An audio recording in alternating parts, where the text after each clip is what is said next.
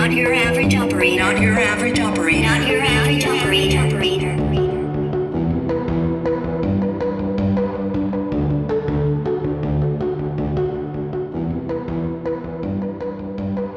Welcome back to another episode of Not Your Average Operator. With me, Paul Mellon McFadden. We've got Tio Ralph.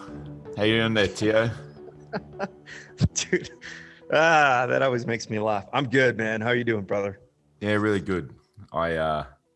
I think all of us did a bit of a run through that amazing interview with Melanie again, and just it makes me laugh every time she calls you Ralph. But it's something very sweet to hear her say it. Not as nasty as when Mike and I say it. How you doing there, Mike?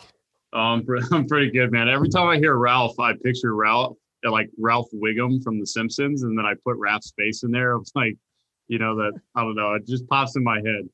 But no, I'm doing pretty good, man. I'm just prepping. Going out this week with a couple buddies, actually from Afghanistan. I was there with my buddy Chad, and we're heading out to Vail, Colorado, to get some skiing in and some snowmobiling, and just kind of hang out and get a guys trip in. So, yeah, awesome. I was lucky enough to do a bit of snowboarding in Colorado many years ago when I was quite a bit younger with my pig of a brother Hugh. And we're lucky enough to be joined again by Kelly. How you doing there, Kelly? I'm doing great, guys. Thanks for having me back. It's awesome to have you back on. How have you been? What have you been up to recently? I've seen some hunting photos. Yeah, a little deer hunting with the boy. Both of us got nice bucks. Most recently, digging ourselves out from the snow that you see on the TV from Texas. We had a lot of that too. So 0 degrees last week with minus 15 wind chills, and today it was 65, and I was running in shorts. So that's Oklahoma weather. You're right. And Are you back to running again? Never quit. What do you mean? Well, you had you did the barrel roll with the paintballing where you. That was a cracked rib two broke ribs for a couple of weeks. That was not really a long-term thing. Oh, yeah. I dove over something with a paintball gun and managed to break 2 ribs, but I got the guy I was trying to shoot. So that's all that matters. Yeah. Just a quick one for the listeners who might not have been with us for the earlier episode with Kelly. Your audio is not broken, and Kelly's not underwater. This is Darth Vader, the Marlboro Man, and that's a natural set of singing pipes there. That's a deep voice. I got a lot of comments from friends and family in Australia about the vocal range. Wow, good. Any like nice looking women they were doing it? Don't tell my wife, but they're only. That's what attracted her to me in the first place. Like almost 30 years ago. So. The rumors are true. All the women in Australia are smoking hot. So I'm just changing my trip from Vail to Australia. I'm changing my flight. Appreciate that intel there, Mellon. So, and have you been, Ralph? What have you been doing, man? You've been doing a bit of work. You've been hitting the gym? I have been hitting the gym. Just doing some strength training. Nothing too crazy though, but nothing, man. It's been really good actually. Like I said, I've just been doing some work. Got to do some flying, some actual flying last night, which was kind of interesting. And just looking forward to, linking up with the family, and we have some trips planned, visiting some of my wife's side of the family down in Missouri. So that'll be kind of cool. I'll probably be there a week after I get home. Yeah, I mean, we're trying to make it down to California to visit my family, but that state is it's interesting. I'll leave it at that. Yeah, it's I've got travel booked to get home and see my family as well. So I'm hoping to get back and see Mama McFadden and the team, catch up with my brothers and sisters and the wife's family as well. It's been a while since I got back there. And how about you, Mike? What have you been up to, man? Other than your upcoming trip to Vail? Just putting up with your guys' crap, honestly. Like, I try to have a productive week. I actually have a job, and I do stuff, and then I get these messages about the episode this week and everything about like, hey, how can we make everything convenient for us when, just keep Mike up all hours of the night and, make him do everything. And we just sit back, and then we're pilots and we just have an excuse. That's kind of like how my week goes normally, dude. But this week I'm having some, I had a few beers earlier. now I'm having coffee to stay awake with you guys. And that's kind of my natural progression. So I there you go. There's your answer. Again, the link up for everyone, the 4 time zones. It's Ralph and I getting up super early on the coffees. We've got Mike staying up late and Kelly's on Central Time, I think. I think that's what you guys call it. So he's restricted his beer intake for the episode, but I think he'll have a couple of frothies when he's done. But that's how the episodes go. You know, we link up 4 corners of the world and get hopefully some quality out to you guys there in podcast land. So I saw a couple of the questions that you were thinking about dropping here. We're hoping for a sort of a bit of a Q&A, a bit of an interview with Kelly, because this is a guy who's just got an amazing backstory. And we wanted to get him back on so we could dig out a few nuggets of gold and share them around. So, Ralph, you want to kick off with some of these questions here, get into Kelly's backstory? Yeah, absolutely. And I'm just going to say something that I know that he would never say out loud, and he probably doesn't even like hearing it when he's in the room. But the truth is, he was hands down the best mentor and leader I've ever had the really good fortune to be around and really watch. And I say that because it was in the military, there's great leaders and then there's not so great leaders. He was obviously one that was absolutely amazing. And he came at such a critical time, not just in my own personal life, but in a lot of the guys in the unit and ladies that served in his unit and under his tutelage. So I just thought it would benefit us as a group. And then hopefully for the listeners to listen to someone who's actually, it's easy to talk about leadership. It's different to actually have some accomplishments under your belt. And he legitimately has accomplishments. And I've said this before, and I really mean this. His name is a currency in aviation. Like I've dropped his name more times than not. And as soon as I do, you can just see people light up. You're trying to set those connections. And I'm like, well, do you know Colonel Hines or, Major Hines, depending on what time frame we're talking. And immediately people are like, yeah, I know Colonel Hines. And it's an instant connection. And you can tell it's like that instant level of respect. And you can tell that he was doing amazing things. Even it doesn't matter what rank he was at. You can tell that he was just a good leader through and through at every level that he reached. So having said that, I just thought it would be stupid of us not to take advantage to kind of pick his brain on the trail of success that he's left behind, right?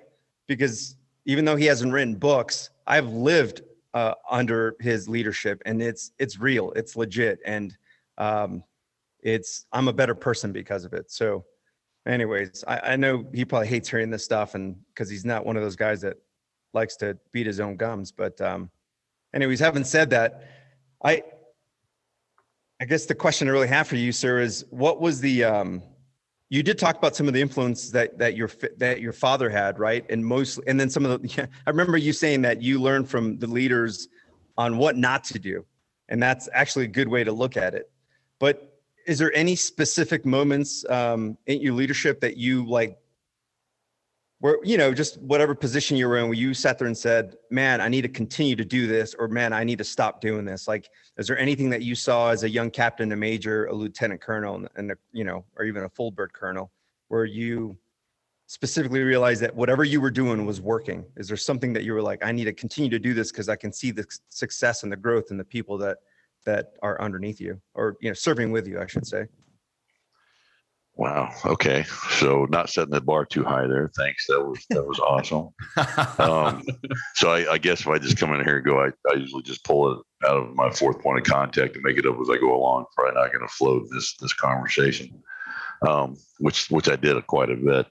So I've learned to quit doing that early on. I think to answer some of that question is, there's a lot in leadership you can talk about, but I think what I've figured out early on was that, you have to apply a different leadership style for different people in different situations. So there's not like a can go to, if this, do that. It's everybody's different. So you have to approach each situation differently. Sometimes you got to lead by, you're going to do what I tell you to do. And then there's other times you got to get everybody on board and move out with it.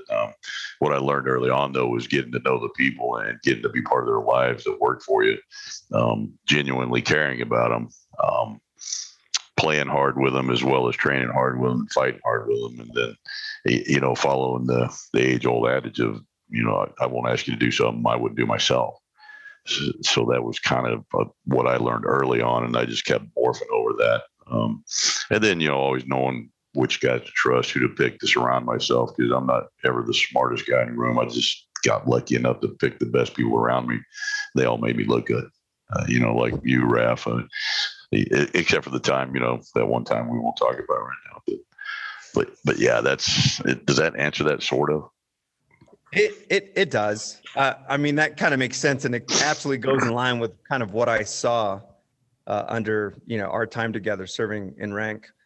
But there's a lot of people out there who do end up with that one style, their own leadership. They have a natural style, or people who are naturally strong and people are naturally compassionate or whatever. That ability to change and flow with the situation there, Kelly, where were you at when you were picking up that was a real key to be able to adjust? Probably company command the first time, back when I was a captain. Because I don't know if the only thing I would say, I don't like to say I'm good at anything, but I'm pretty good at reading people and kind of figuring out what makes them tick within a short period of time. So I was always, that started early on, being able to kind of decide what I was going to do with certain people and what I wasn't going to do. Some people you can kid around with, joke and call them all kinds of names, and they're just going to eat it up and move out. Other people are going to hurt their feelings with that. So it's that art of leadership versus science. I'm one of the guys that don't think it's a science. I think it's an art. I think you're born that way. A lot of the times I think people want to follow you, and sometimes it's just the leader that they just want to follow them. I don't know how to explain that. It's kind of like the kids in the playground. Somebody's following one kid around that's making the decisions, and he's not been the leadership role. And I think I got lucky, and it started early on in life and just kept going that way. And then as I got older, the better at it I got reading people. It's really about people. Leadership is, and I jokingly say it's about manipulating people. Nobody likes to say that, but you do manipulate them a little bit when you're leading them. You're getting them to do what you want them to do, and hopefully they want to do it as bad or at least as much as I do. And if you can get them to do that, then they'll go a long way to get that done. Versus the direct method of, hey, I told you to do it, which is never as good. So getting their buy-in is very important. That's interesting. And I think that is important because a lot of times in our profession, we were doing things that we didn't necessarily wanted to do, but somehow we convinced ourselves that we did, Yeah. Yeah. I see that a lot with especially in the special operations community is, really across the board, but I mean, for my job and stuff, and I've seen it with the 160th that I've worked with, is some days you just have to do the basics and we'll call it the sexy stuff. And it's just hey man, we need you guys to come out to get basic roper qualled and just do elevators and do fast roping. So basically what that means is a helicopter goes up to 30 feet, you drop a fast rope and guys just slide down for iterations. And they're we don't want to do this. There's so much more stuff to do and whatever, but there's stuff that just has to be done. So it's all across the board, I kind of want to ask a question about this in a minute to you, Kelly, but no matter where you go, there's always stuff that has to be done when it's just hey, you got to take out the trash in the morning. You don't get a pass. There's always shitty stuff you got to do. And then there's always the other stuff that you got to get done to get to the stuff that everybody wants to do. So kind of my question is, so you're former 160th, and the way the Army is structured, you guys can go into specialized units, but then after a while you make rank, it becomes a staff position. And then you rotated back to the conventional Army, which is really when I met you when you were in Afghanistan. How was that transition of working with special operations forces and that type of community and mentality to moving over to the more conventional side as a leader? Oh, wow. Yeah, so I was in the 160th for 8 years, and I was a platoon leader, company commander there, S3. So task force commander, so almost the whole time I was there, I was leading special ops guys. And I thought before I went there that I was pretty experienced and good pilot. When I got there, I found out real quick that I was really a noob. I had well over 1,000 hours, but the guys flying with me had 4,000 that I was supposed to command. So I turned into learning a lot mode and kind of providing some decision making, but those guys were real good at what they did already. So moving from leading those types, when you say, hey, I want to do X, and you don't have to get detailed, then they'll figure out how to do it, and they'll get they'll take the commander's intent, move out. Going to regular Army, I got told a few times, Raph probably even heard one of the Colonel Tate tell me this, now General Tate, but he told me on a regular basis, this isn't the 160 at Kelly, because I was trying to train the troops in the mission we were doing in Afghanistan, the stuff you were on with us, when we were doing either a vehicle interdiction or a hasty attack or whatever it was, to the 160th standards. So what I would say is, the 160 has got awesome people, good training, and really good equipment. But the regular Army guys were just as capable of doing that if you did the proper training before you went down range. And then, like Raph said, we had a year to train up. What I did have to watch those, I was like one of the senior pilots in the unit, whereas I had come from the 160, where I was a junior guy. I get to the battalion command. I think, Raph, correct me if I'm wrong, we didn't have anybody over CW3 in the battalion. I mean, the senior pilot that was supposed to be my main advisor was a W3 with less flight time than I had, and had been in the Army about 10 years less than me. So, and normally that would be a CW4 at the battalion level. So we really took a bunch of junior guys down range after years worth of training, and then they did awesome stuff. And it wasn't because me; it was because they I kind of laid out what I wanted to do and how I wanted to do it, and man, they ran with it. Scared me sometimes because I did have some junior guys that I would do something, and then I'd turn around and they were doing it. And sometimes they probably weren't capable of doing, the one wheel landing on the side of a mountain. Because I'd done that a lot in the 160th, and I was, I kind of, a lot of butterflies watching somebody else do that. And I remember Captain Smalley one time landed behind me there, Raph. I landed in a courtyard and browned out. And when the sand all settled, I think my blades were about 5 feet from a wall. And I was like, wow, that was close. I take off, and then here comes a young captain doing the same thing. And I was like, had to take a breath. And I was like, okay, I'm not going to tell him you can't do it. I'm going to hope for the best. So, that whole luck in command sometimes is more important than really knowing what you're doing is tempting fate and getting away with it. So. And just to add texture, since we're talking about this stuff too, is leadership and how, to make it palpable. There was, and I don't know if you remember this, sir, but there was a time in when they were placing an IED right outside of our FOB, and the weather was absolutely garbage. It was like maybe half a mile, and you gave us the green light. I was on QRF. It was me and Twink, Jason Collins, and we so they super crewed us for it, and we went over because the Apaches ended up eliminating the threat. We went to recover the bodies before they'd be used for propaganda. But I remember thinking, like, the weather was absolute garbage, and you looked at us and you said, "Are you guys good with this?" And I mean, without question, I was like 1,000%, because we knew what the mission was. And if the contrast to that is when I was in Iraq with a previous command, I couldn't tell you how many times I would push back when they'd be like, "Hey, we need you to go in this garbage weather," but I just didn't trust them. So I'd be like, "Well, I don't know. It's not that I was trying to put holes in their plan, but I just didn't have that level of trust." Whereas when you told us, like, "Hey, this is what, this is the mission," we'd be like, "Yep, we're on it." And we immediately started like preparing for, flying with that sort of weather, which was, kind of contrary to what we normally do. We actually got really low because that's how we could see the ground. It was just that terrible. It was probably a quarter or half a mile. But I remember that because I remember in Iraq specifically when the previous command would send us on these missions and the weather was garbage, and we would just be pissed. And I was never once mad at the fact that you said, "Hey, this is what needs to be done." We're like, "Roger, sir, we're on it." And we were, we launched. And that just, that's. You really got to, the weather will kill people quick. And it's every mission we did downrange where I let you guys do stuff that, or I went on, or whatever it was, I always looked at it as the risk worth the payoff. And I was like, if it's a mail run, no. If it's going to go get, the tier 1 bad guy, and I got to crash on the LZ, I might do that. It depends. But, my bottom line was I got to be able to look the family in the face when I get home and tell them, hey, Raph didn't come home, and the mission he went out on was worth it. And that's how I did everything on that. So every mission when I okayed that stuff, I was like, is the risk worth this? And can I look them in the face and say it was worth the risk? So it's not an easy one.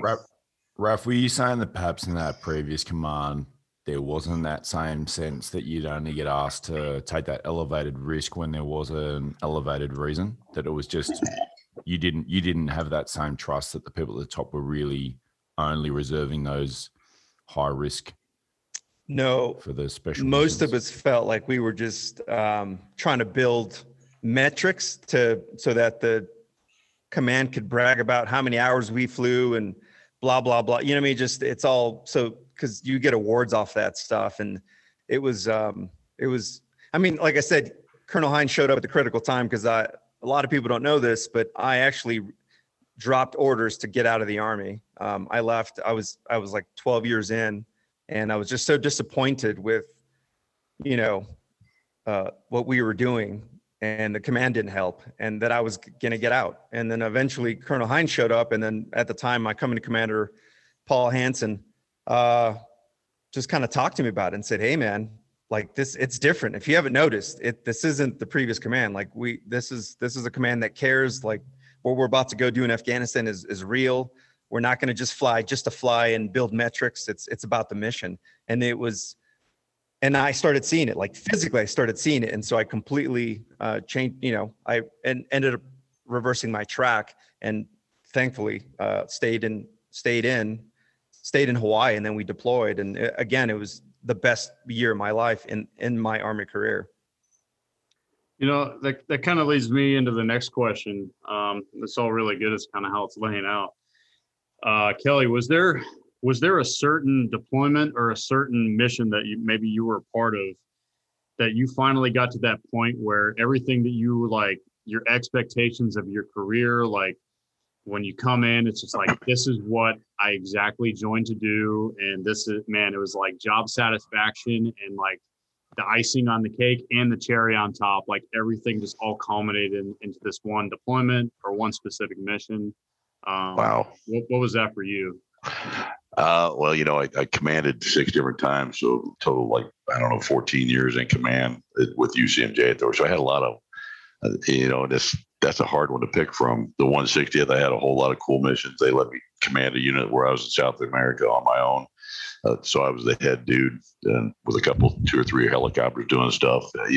Who thought Kelly Hines running around drinking agua diente in Colombia was a good idea? But I was having a great time because I was going to the embassy and interfacing with the local generals and stuff. So that was awesome.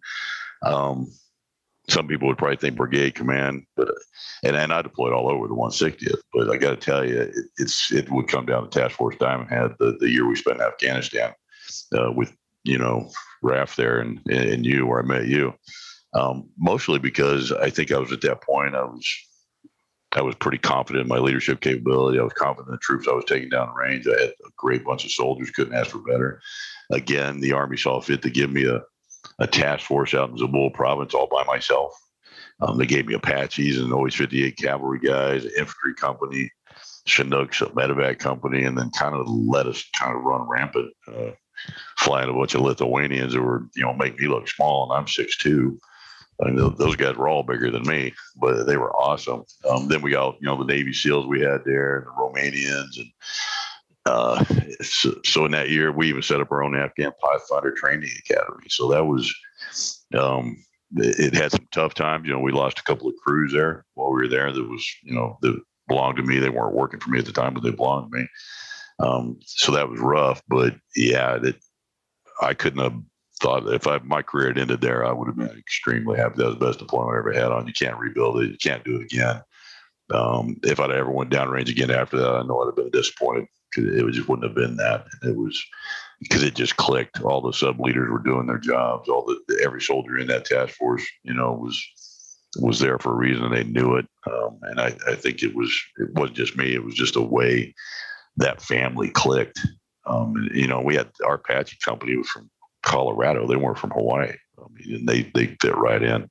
So that was an awesome deployment, and I'm still close with that whole Diamond Head family. I consider almost all of them brothers and sisters, even the ones I had to crush for getting in trouble for all kinds of weird reasons when we got home, but we're still family. So so that's a bond that you can't break. And, a lot of civilians wouldn't get, why would you want to go to combat? And I would argue with why would you go to college to be a lawyer if you don't want to go, to the courtroom? So as a soldier, getting to lead people in combat that was the best time of my life. That year was the best year in the Army. And I had 35 years in the Army. So.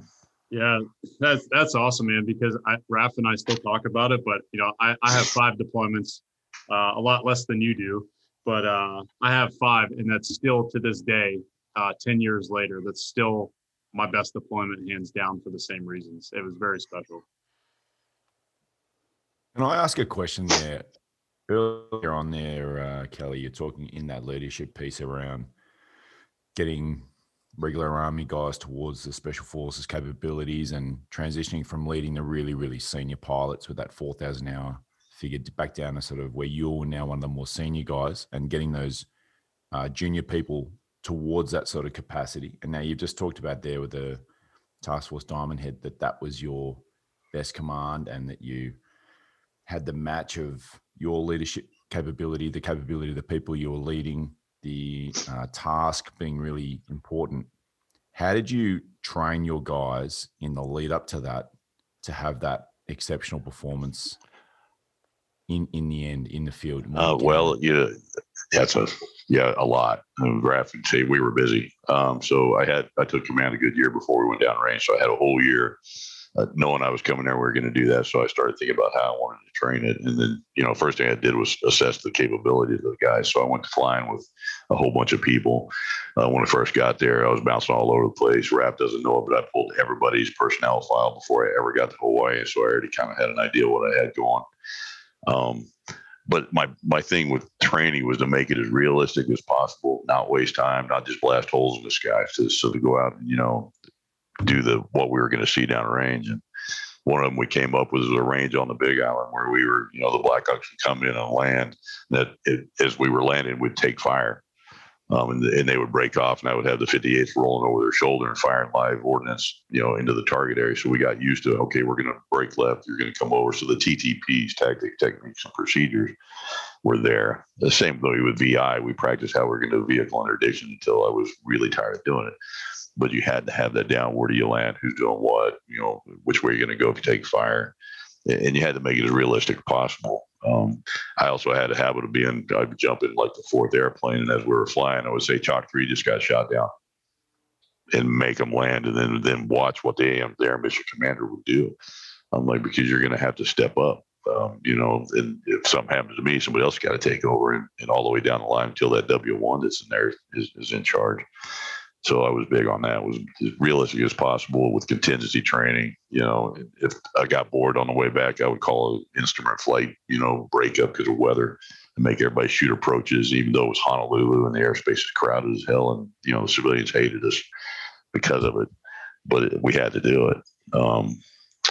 And then we went over to Colorado and did our high altitude training, put guys at those high altitudes heavy and made them work through what you're going to have to do when you're in the mountains of Afghanistan. So you had to train hard and take the risks, not be risk adverse in training to get people to where they were comfortable doing in combat.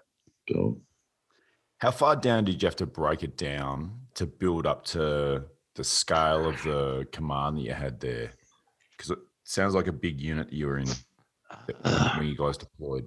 We had about 500 soldiers in the task force, and quite a few airplanes. But each one was a little different. You had to break them down. Some guys could take right to it, other guys didn't, and so that's really where aviation leadership comes into effect. For the captains, platoon leaders, you've got to be able to look at the crew mixes, figure out what crews can do what.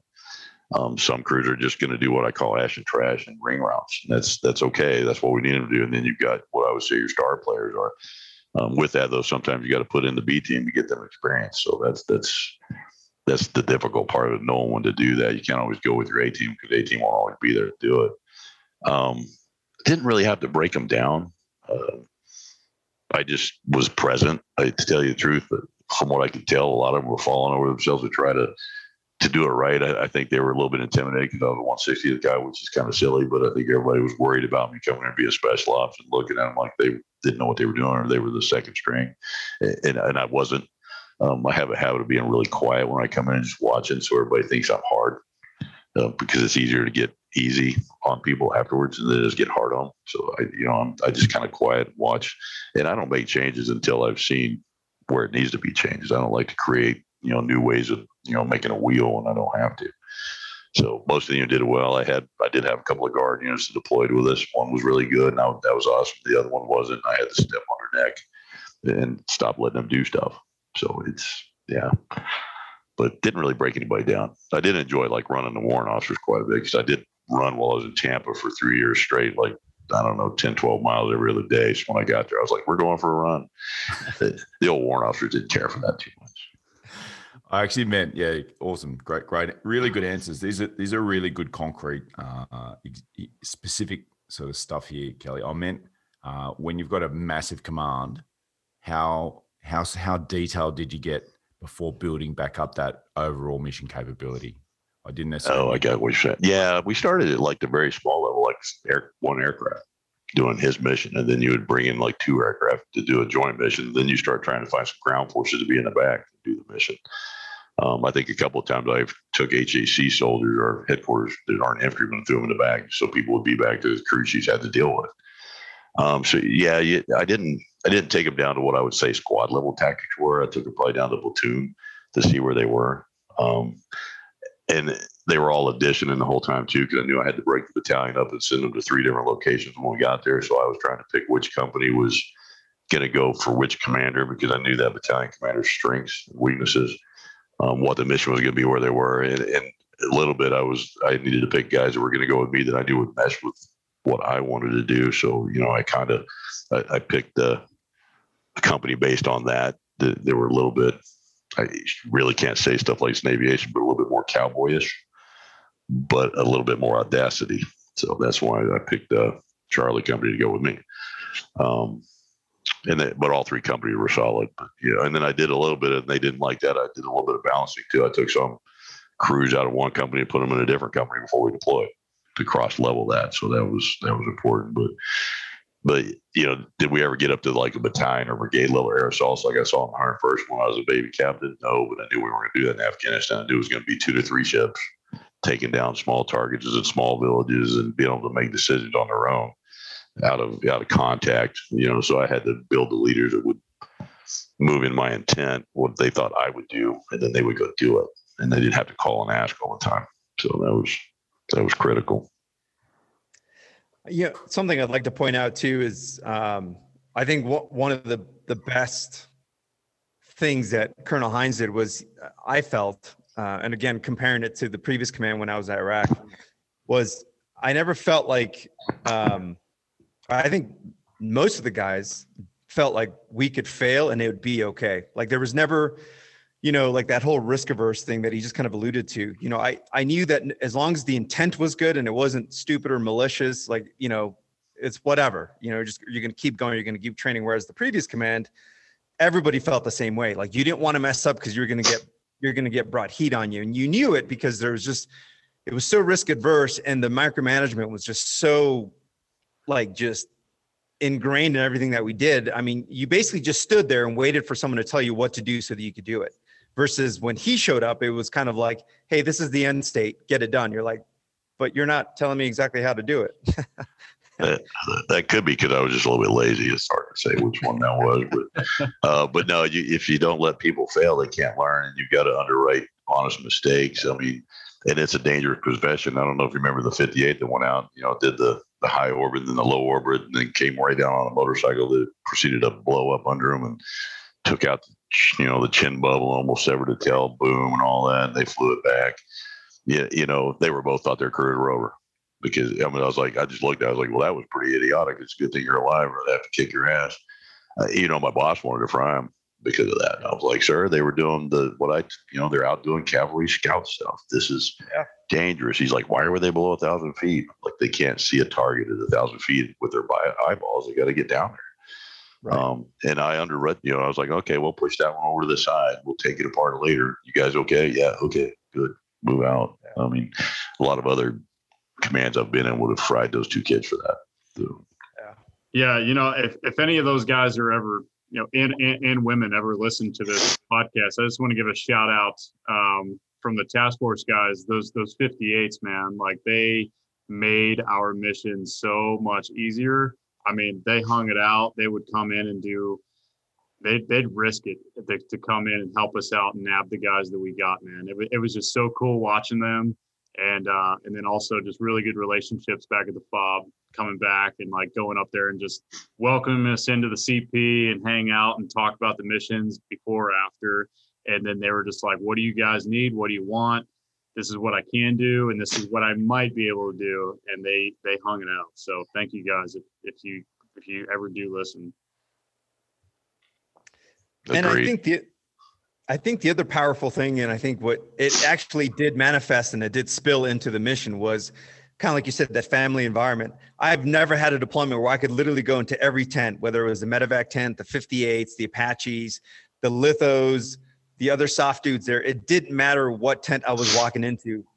We were on first name basis. I knew about people's families. I knew about, all that stuff. So it was kind of cool because when we went out on missions, it wasn't just, oh, those are the 58s. Like I knew he was flying them. I knew the story. We probably just had lunch together. We just had breakfast together. And that was across the entire task force. I mean, it was a special moment because it was literally, I felt like I knew everybody in every little organization that came together. It was the coolest thing ever. And I'd never experienced that again in all of my deployments. And I had 3. It was the culture. And I definitely want to say that it started with Kelly and going in. Like I stated before, the other one, I walked into the room just to meet him and be like, hey man, we're task force guys and we're here to work for you. And just want to introduce ourselves and kind of like explain capabilities. And at the end of it, he's just like, like putting it blade. He's like, let's go kill some bad guys. And it was like, wow, he just said that, like that was the deal. And it started from there. But the rest of the time, that was the mission. Like you felt you had purpose, that you were part of it. Like no matter whether you were the comms guy, just the mechanic or anything, everybody felt like, hey, I'm part of something special. And there was nobody that was better than anybody else. And it was just family and going around, what can I do for you? Hey, how can I help you get better? What do you need? Up and down, it was the culture, and it started from the top, and it was the best. Ralph, that feeling of being a team, having that mission and purpose, getting the commander's intent, but that real close bond you were describing about knowing all the 58 pilots and eating together and all that sort of stuff. As a question for you, as a guy who was with Kelly during the build-up and then the deployment, how was that achieved? Because it's obviously very, very different level of capability to get to, and everyone would be like, yeah, we'd choose that. They'd choose the outcome, but it's very hard to know how to get there. So what was Kelly doing differently in the lead-up and during the deployment that you did not see on other deployments that resulted in that super tight bond? Yeah, that's actually a really easy answer. So he just spoke to you like a human being. He spoke to you. I think it was his consistency because we saw him often. He'd always be down in the flight line. He'd come over to the company area, not to talk business. He would just come over just to see what we're up to. And then I don't know if I'm allowed to say this, but we had some training on the Big Island where he opened and sanctioned a cantina. And I think that was pivotal. It really was, believe it or not. That was one of the coolest moments in my Army, because training is supposed to suck. And like he said, he's not kidding. I mean, we trained hard, but we couldn't believe from what we had just come from, which was very risk adverse environment, micromanaged to hell. And then we have this guy who says, hey, we're going across the pond to Afghanistan, do real mission stuff. And we started seeing it in our training. But then at the end of like the 2 to 3 week, pretty intense tempo, hey, by the way, we just opened up the cantina and everyone can have 2 beers. Wink. And I mean, we're having beer pong games with the chaplain. And it wasn't just one specific moment. It was literally, I saw Colonel Hines at least a couple times a week. And I'm telling you, previous to that, most of my battalion commanders, I probably saw in very specific scheduled meetings, right? Like a maintenance meeting or whatever. And it was always like, you can tell that they were talking down to us, or you just had that feeling. They were just, like they had to remind you they're the commander. I'm like, I know you're the commander. I'm looking at your chest. Whereas he would walk in and he was just like, and if he asked you, hey, what's up? He's not talking about work. He's literally like, what's going on? And it was very obvious. And you immediately felt like, man, this guy, he gets it, And it's not just me. I'm not being biased. I ask anybody who served to them, they'll give you the same answer. It was a consistent everyday encounters where he's just, of course he's the commander. He knows he's the commander. We know he's the commander, but he was mostly trying to make connections with us. And I think that's probably, and correct me if I'm wrong, sir, but that's probably how we got the pulse of the unit and who was where and what strength and weaknesses we had, with maintenance, with tactics, with all that stuff. But it was a consistency. It wasn't like one specific moment. Although that PTA training session, that's where we turned the corner and just accelerated. We're like, oh my God. I was like, if this is really what it's like, I'm going to his next command. So yeah, that was good. Sorry. No, you're good. Raph said something like, we talked about this and he was just like, I wouldn't mention that because it's not gonna be funny, but he literally just said a quote so after the deployment, I went to Hawaii, went to this ball and all this stuff, this gala, and Raph and some of the other warrants grabbed me, and I'm all shaved and high and tight and stuff, and they grabbed a pair of ACUs, grabbed like random name tapes and stuff and put them on me. So I think I was like a W1 Woji Bear, and they gave me like Anderson on my uniform or whatever, and they're like, hey, we're gonna go visit Colonel Hines and play a prank on him. So I was this brand new pilot from Rucker, and I like come in and I'm standing at parade rest in front of him, and he's just looking at me like, who's this guy? I don't think Raph shaved that day. And he's like, oh, thanks for shaving today and showing up, and he's just like, so what's your story? Like, what's your deal? And I was like, well, I'm checking in like 3 weeks, and I'm just here to get the pulse of the unit, sir. I want to let you know I'm a hard charger. I don't want any of the crappy jobs. I don't need to be cleaning bathrooms and doing all the stuff. I'm a hard charger, and I want all the cool stuff up front. And he just looked at me and he's just like, are you kidding me? Like, and then he's like, I know you from somewhere. And I was like, I don't know. Like, I had my sleeves down so he couldn't see any tattoos. And then he kind of like got it. And it was just this like reunion of just like, oh my God, this is funny. It kind of turned out the way it did. But that's the type of commander you were, man. You were just open and personable, and we knew it would be funny because you could take a joke. It was hilarious. I remember that real well, where the desk was and all that, and I do remember Raph. It wasn't that he didn't shave; he hadn't had a haircut in probably like 3 weeks, but that was normal enough. Me and him talked about that regularly enough. He was usually in the front lane and rest when I was talking about it. But yeah, I remember that day. That was awesome. And him seeing me in the hangars and stuff. I told the XO when I got there that you weren't going to see me. Now I hate desks. I don't like to be in the office. I'm going to be down in flight line or with HAC or the 3-5 guy, wherever it was. I thought that's where the commander needed to be. You got to pick where you're supposed to influence the battle, whether it's in peacetime or downrange. And that's really just because I enjoyed being down there with the boys and the girls. So that was a no-brainer. Yeah, and just another anecdotal piece here. I probably used to go visit Colonel Hines, as much as I can, just to say what's up. And I'd never done that with another battalion commander. I'd never just randomly dropped in and be like, hey, sir, what's it? Like, it doesn't happen. I bet you most pilots would tell you the same thing. But with him, you're like, well, fuck. Sorry, push to delete that. But, with him, we would, if I was like anywhere near the S shops, I would just be like, well, he's around the corner. Let's see if he's and it's true. He was never in his office, but every once in a while I'd run into him and just to, just say what's up. And I'd never done that with, especially the previous command. You would never find me in that hallway. Never. I would avoid it like the plague.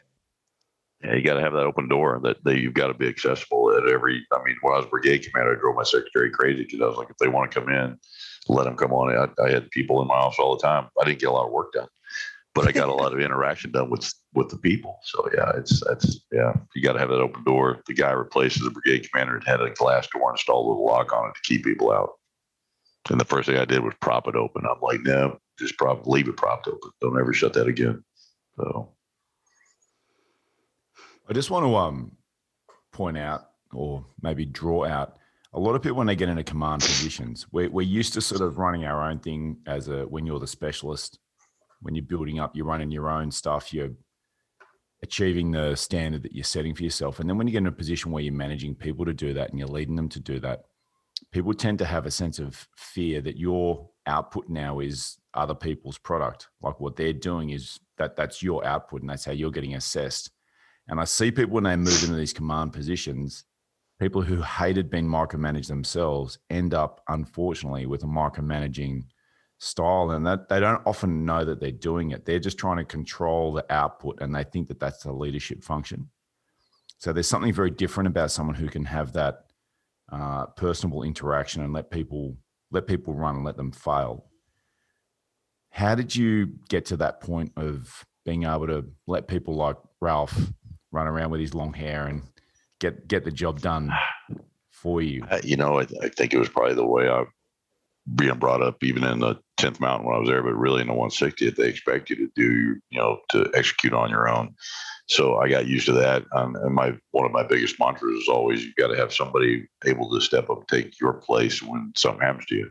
They can't do that if you're micromanaging them all the time and tell them how to do stuff. I was more fond of telling what the end state I wanted to get to, which is, to me, everything's about end state, and then letting them figure out how to get there. I might have been able to tell them exactly how to get there and it'd be the fastest way, but they weren't going to learn that way. So I was, if it's an ugly baby en route, so be it. It's an ugly baby, but as long as you get to the end state, I was a happy camper. And I wasn't worried about, I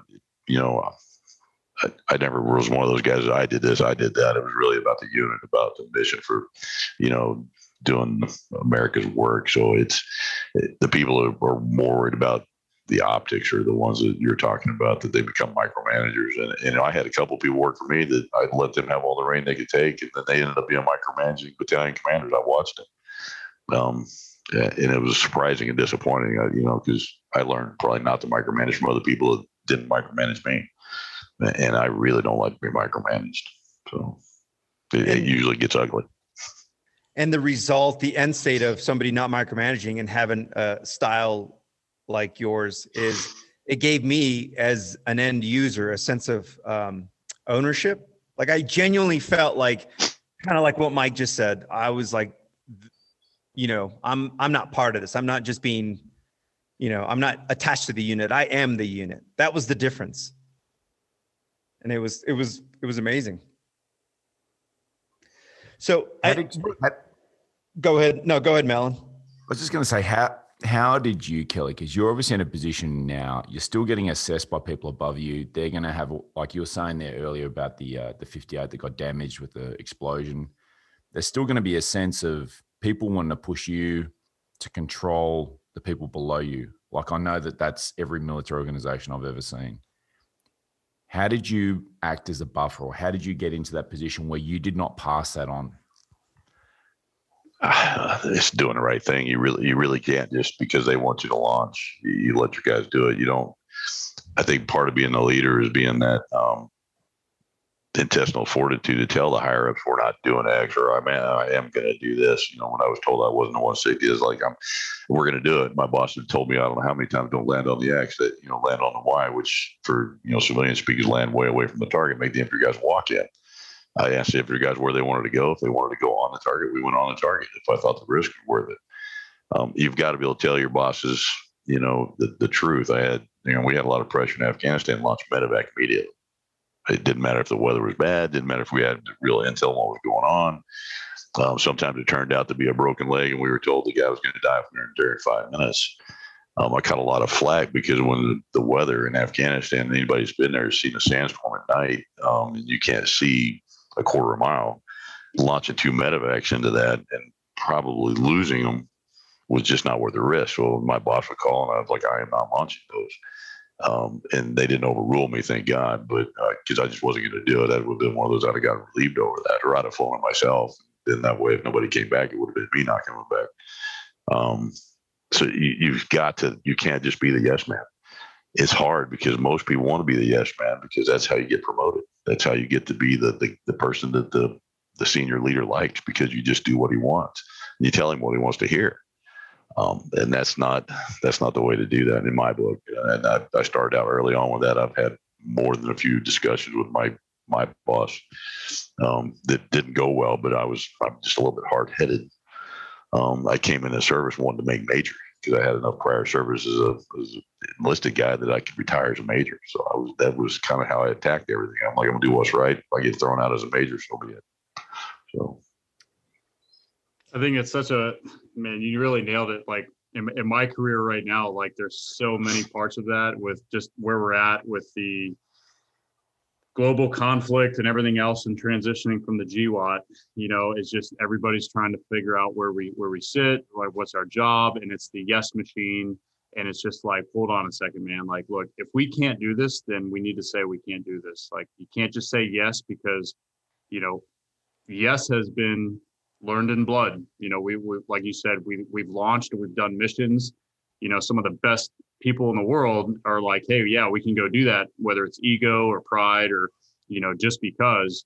And then ultimately we're our own undoing, and we've lost lots of, Operation Red Wings, for example, is absolute perfect. Like that should never have happened. But multiple people were yes, and wanted to push it. And there was lots of people saying, no, don't do it. And, ultimately that's what happened. But I think that's so important, especially, I want to say the experience. There's a lot of guys, especially that are active duty now, at least that's growing on my side, that don't have combat experience. They're just not deploying into those arenas anymore, and that's leaving. And it's so hard to hang on to and force that onto guys that haven't experienced that or deployed with that type of thing.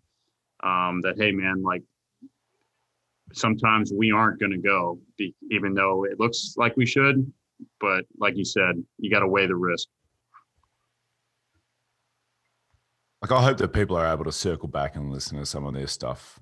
I know that a lot of our listeners are military, there's former military, and then there's heaps of people out there in civilian. And there's these lessons in leadership that Kelly's talking about here of establishing commander's intent, letting your people fail, communicating the end state, and then being able to say no to the people above and take that pressure and perhaps be judged on the results, but results over a period of time rather than that, in that exact example. It's uncommon.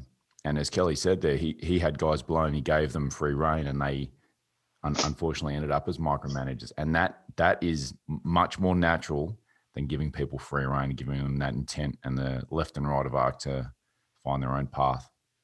I hope people are able to, go back over this a little bit and think about it in their own life, whether they're going down that micromanaging route or whether they're able to give people that free rein.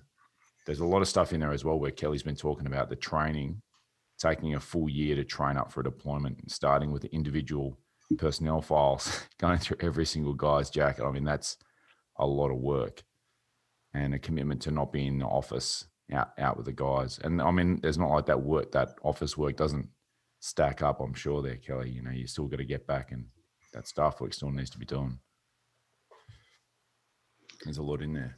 So I know we're coming to the end of the episode, and this is, Raph and I talked about this one, but so 30 plus years of service, Kelly, all these awesome stories, experiences that are like, we could go on for days about it. What are you doing now that you're retired? You're sitting here with a gamer headset on as a microphone. You got a beard, you got a hoodie on. You said you already threw back a couple cold ones.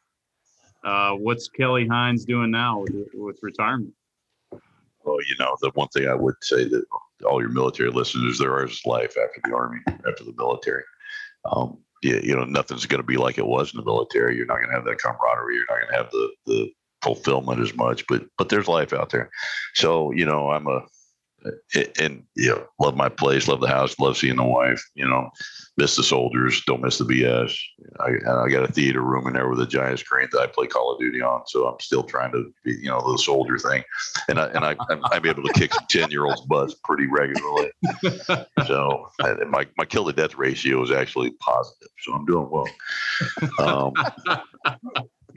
Getting used to the civilian life, I have a couple of guys that I work with, I've known for 20 years. They were in the regiment with me, so that's what drew me here. But I'm learning still, but a lot of leadership stuff I did in the Army is here. I just have to know which way to go with it, how to lead the people that do work for me. But it's not as intense. The mission focus isn't there. It's, I'm used to, my wife's having a whole lot more trouble with it than I am because she doesn't have the built-in social life of all the officers' wives and all the formals and the hail and farewells. I miss the beer pong on the Big Island. That's a problem. I have to, I drink a beer with my son, but that's not the same as the chaplain.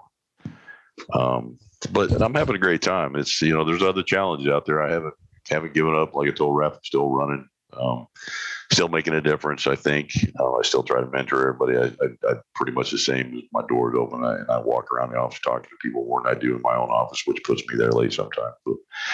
But I do treat it more like a job. It's more of a balance thing. So I leave at 1800 and I go home because it's that that time of my life where I'm not trying to get promoted anymore. For me to get promoted would be to take the owner's job. I don't want to own the company, so I'm doing well. How do you how have you been able to translate that that commander's intent, that free reign leadership style? How have you been able to take that into a corporate, profit bottom line, very important, different types of business pressures? Yeah, you can't say, hey, the mission is this, we're going to do X, we're going to attack it, but you can treat it the same. There is a mission. So what is the end state? Now you got to do a lot of explaining what I mean when I say end state. I found a lot of the civilians that work with me aren't used to that jargon. So I use it to my benefit to kind of turn them into almost a military operation, but make it fun. And I also transitioned my Friday night beer calls I used to do right arm nights in the Army. On Friday, I grab the guys that work for me as much as possible. We hit a bar on the way home. We have my 2 beers. We sit there and we don't talk about work and we BS. And it's building the team. So there's a lot of things I did in the Army that translated right into that. You can't say some of the stuff like I used to do, but it's reading the people around you, knowing when you can say something, when you can't. And some of them have surprised the hell out of me and taken right to almost being like, warrant officers. And they enjoy it. And they have some of the same challenges, that you have with warrant officers. They want to run off and do what they want to do sometimes. So it's. Yeah. Because I reckon there's a lot of people who are unable to transition, like that they don't take those leadership lessons and translate them, because it's a big change. It's not that same command authority position, but you can still have the same philosophy of giving people a free reign versus being a micromanager, having a door open, spending time with the doers, not the paper people. Yep, leadership. Just got to apply it the right way. Wow. Well, we're gonna thanks everyone for your time, for staying with us this long. I mean, there's a lot in this episode, and I really encourage people to circle back and listen to this again, maybe with a notepad and pen, which I'm legit going to be doing myself.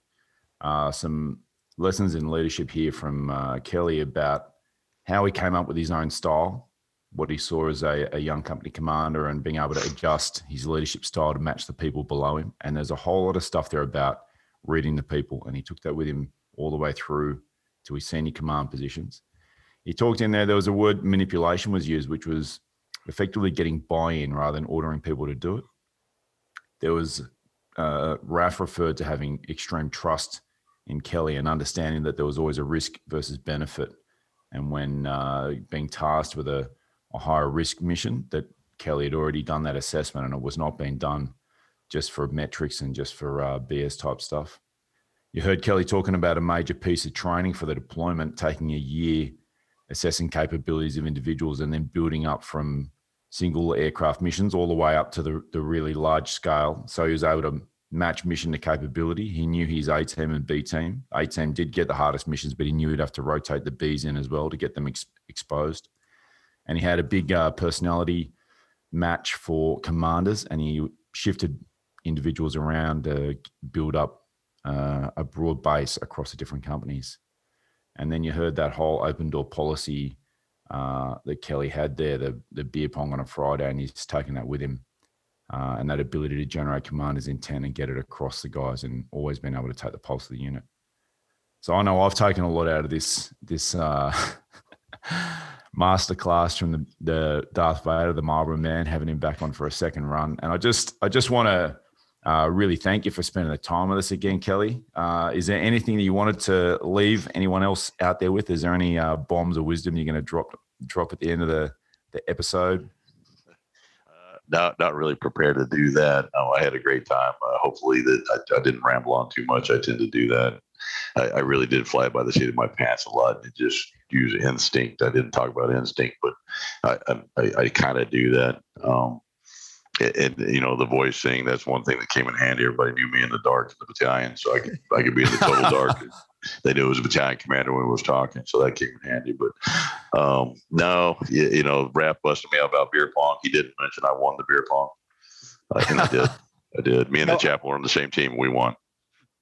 If you remember, I mentioned in the last podcast, I said you and the chaplain literally crushed everybody.